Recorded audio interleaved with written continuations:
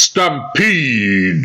Garner is at number 142, recorded 6/5/2022.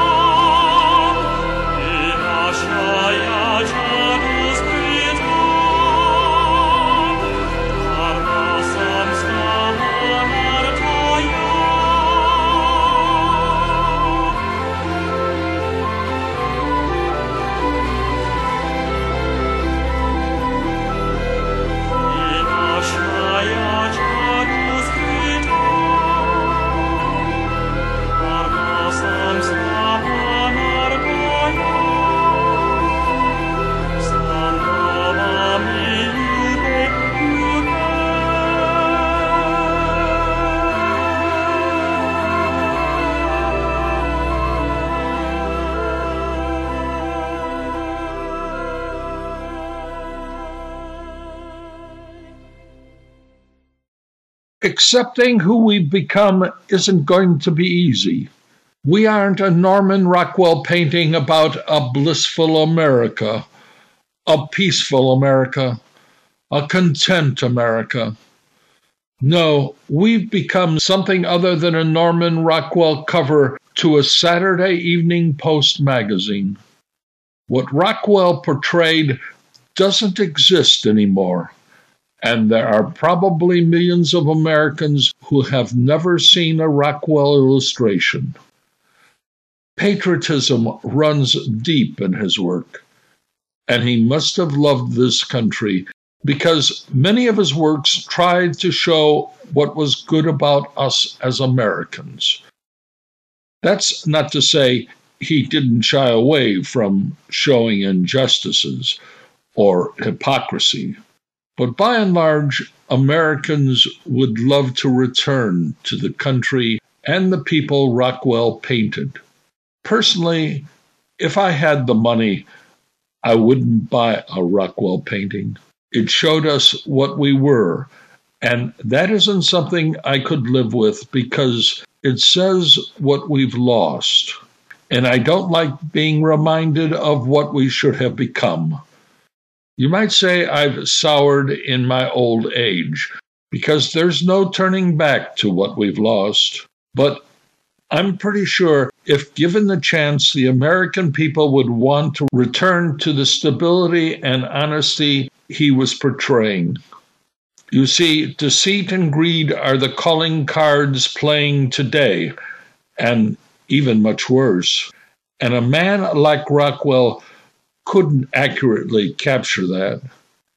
But for me, I have no difficulty in calling out what you are. I see the false values, the dangers we've been living. At least with Rockwell, you could get a sense of safety, but I don't think you're safe. And I sure as hell don't believe you're content. I won't let it pass without my calling it out. And I sure as hell won't forgive the people who have been in power for 30 or 40 years for running this country into the ground. And believe me, if you think our military spread around the world is going to help, you're wrong.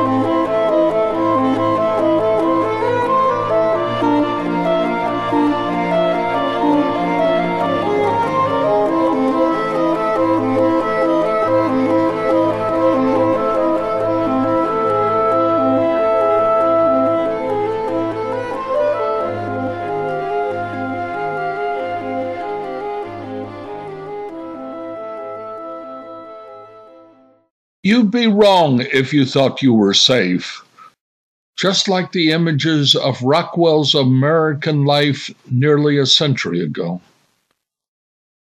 If you think the annual defense budget of $800 billion is what's securing your safety, then you'd probably think our government's $30 trillion debt is good for our prosperity as well. Well, neither are true, and I lay the blame for those historic failures at the feet of the buffoons who have been managing to convince the American people to vote for them for the last 40 years. You see, they've been feeding themselves at the trough of modern monetary theory, where government can print as much money as it likes. But guess what? You think it's made us a healthier society, but it hasn't. At least in Rockwell's paintings, we were helpless, or maybe hypocritical, and we sure as hell weren't an ill nation. You see, our greed isn't going to cure what ails us. Either are the guns our Constitution says we all have a right to possess, but our founding fathers never saw what was coming to this country. The propagandists keep telling us everything is all right, but they know what's happening. And they won't tell you you're suffering from a terminal illness and that the prognosis isn't good. No, they want to deceive you into thinking we'll get back to normalcy. Well, normalcy was what Rockwell painted, and today what we have is an attempt to deceive what's happening, and that can result in serious consequences, especially if the people understand what is being done. People who have gained power aren't about to let the American public know how dangerous they've allowed our future to become. Look around you. We can't live a normal life without the continual presence of the police or even our military personnel. They've been brought forward to preserve normalcy. But that doesn't solve what ails us. It may suppress what's wrong, but it can't correct the illness.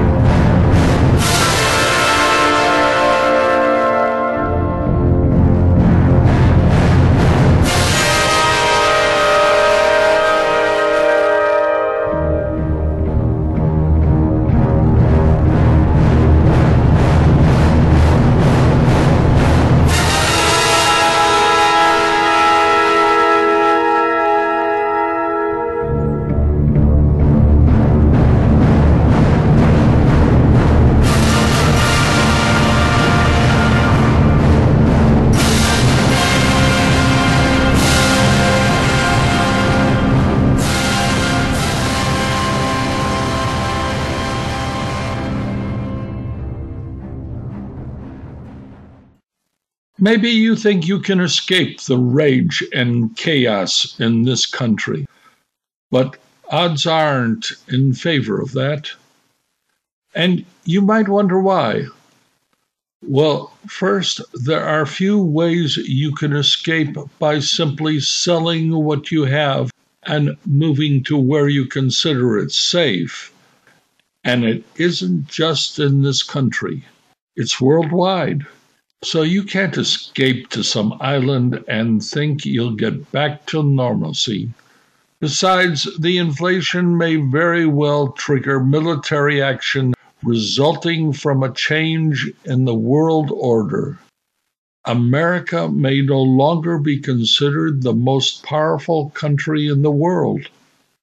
Its government's enormous debt, its violent killings taking place every day, the corrupt practices of keeping prices artificially high on Wall Street, the sharp rise of suicides, the failure of student proficiencies in reading and mathematics, the process of producing genetically modified food, the attempts to make everyone the same, the reversal of sexually acceptable practices being taught in grade schools, the humiliation of military defeats in distant lands, have all led to the question of the strength of this nation. And when it comes to the American people feeling a sense of well-being, or more importantly, contentment, well, that doesn't exist. At best, the habitual or even addictive watching of artificial intelligence removes us from the natural world. We are no longer strong because we've infected our lives with something that removes us from our connection to the natural world.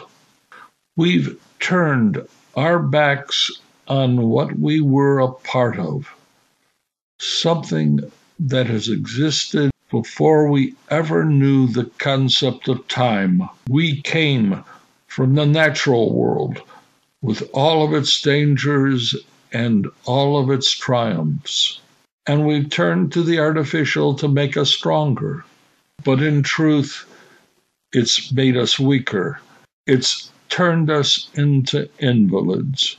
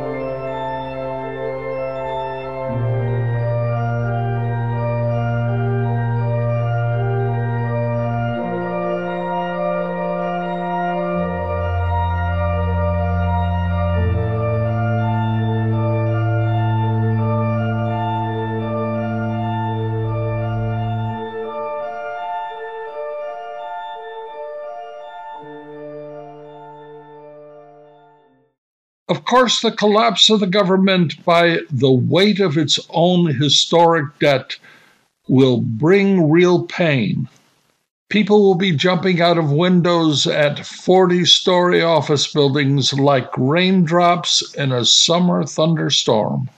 The politicians know that if our government can no longer keep printing money to support the debt, their careers would be threatened, and maybe even their own lives.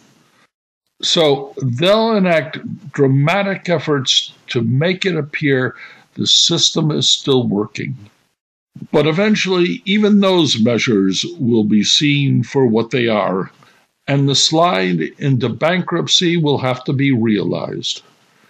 Chaos will reign supreme, and attempts to restart the process of governing by foreign intervention will run the gamut from the World Bank feeding the U.S. Treasury with spent U.S. credits to actual military conflicts arising from control of the oil fields in the Gulf of Mexico and refineries along the Louisiana coast. The monuments in the Capitol will be vandalized or even torn down. The future for America to continue spending money it no longer had will come to an end, and the pressure to save the meaning of what this country was will be enormous. Critical brownouts, or just flat-out blackouts, lasting weeks on end when electricity is restored. Television programming will be celebrities pleading for the public to donate money to keep the government open. But that won't work because the big banks will have closed their doors and ATMs will stop dispensing money. In fact, when the government shuts down, the currency it issues will become as valuable as the Confederate currency after the Civil War, which of course brings up the subject of civil wars, breaking out in all parts of the country. Yeah, our politicians realize what's at stake if they don't service the debt. That's why they just keep adding more of it. What the hell? If they can't stop it, keep it rolling along.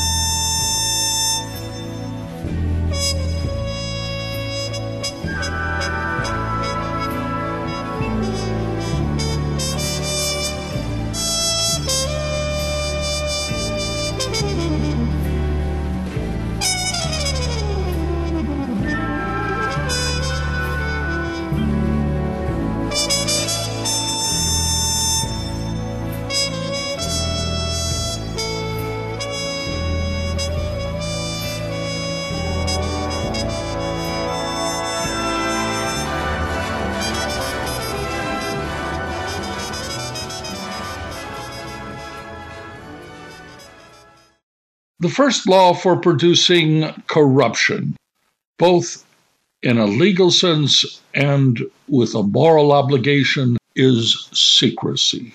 You see, by its very nature, corruption must be conducted in secret. You don't want what is done becoming common knowledge because corruption usually implies you've broken some law or moral code. That's why a politician worth his or her salt rarely admit to anything. If something is wrong, well, it's someone else's fault. Take, for example, our economy. Ask politicians why everything is becoming more expensive to buy, and they'll blame it on someone else. Or, when in front of a board of inquiry, simply say it's labeled as top secret and can't be discussed in an open setting. The government has lots of top secret files, so sensitive they can't be revealed to the general public. That just means that what is being done is a corrupt act, which leads to another question: whether the general public trusts what the government is telling them. The positions of the politicians are to stand in front of the television cameras and say they're doing it to protect the people. After all, corruption is an accepted way of doing business in this country, so why not avoid revealing the secrets of the government? It's all part of the first law of corruption. Never let them know what you're doing. Truth be told, politicians are accepting of inflation because it's all part of the consumerist economy. You see, consumerism is based on a simple proposition, and in fact, it's 2/3 of the American economy. So any rational corrupt politician would want the American public to consume as much as possible. And one thing inflation makes people do is consume as much as possible now. Because within a little time, what you just bought will be more expensive. It's a simple fact of corruption to keep that a secret from the American public. Buy now, because everything will cost more in the future. That's what the politicians are really saying. Everyone knows that can't last forever.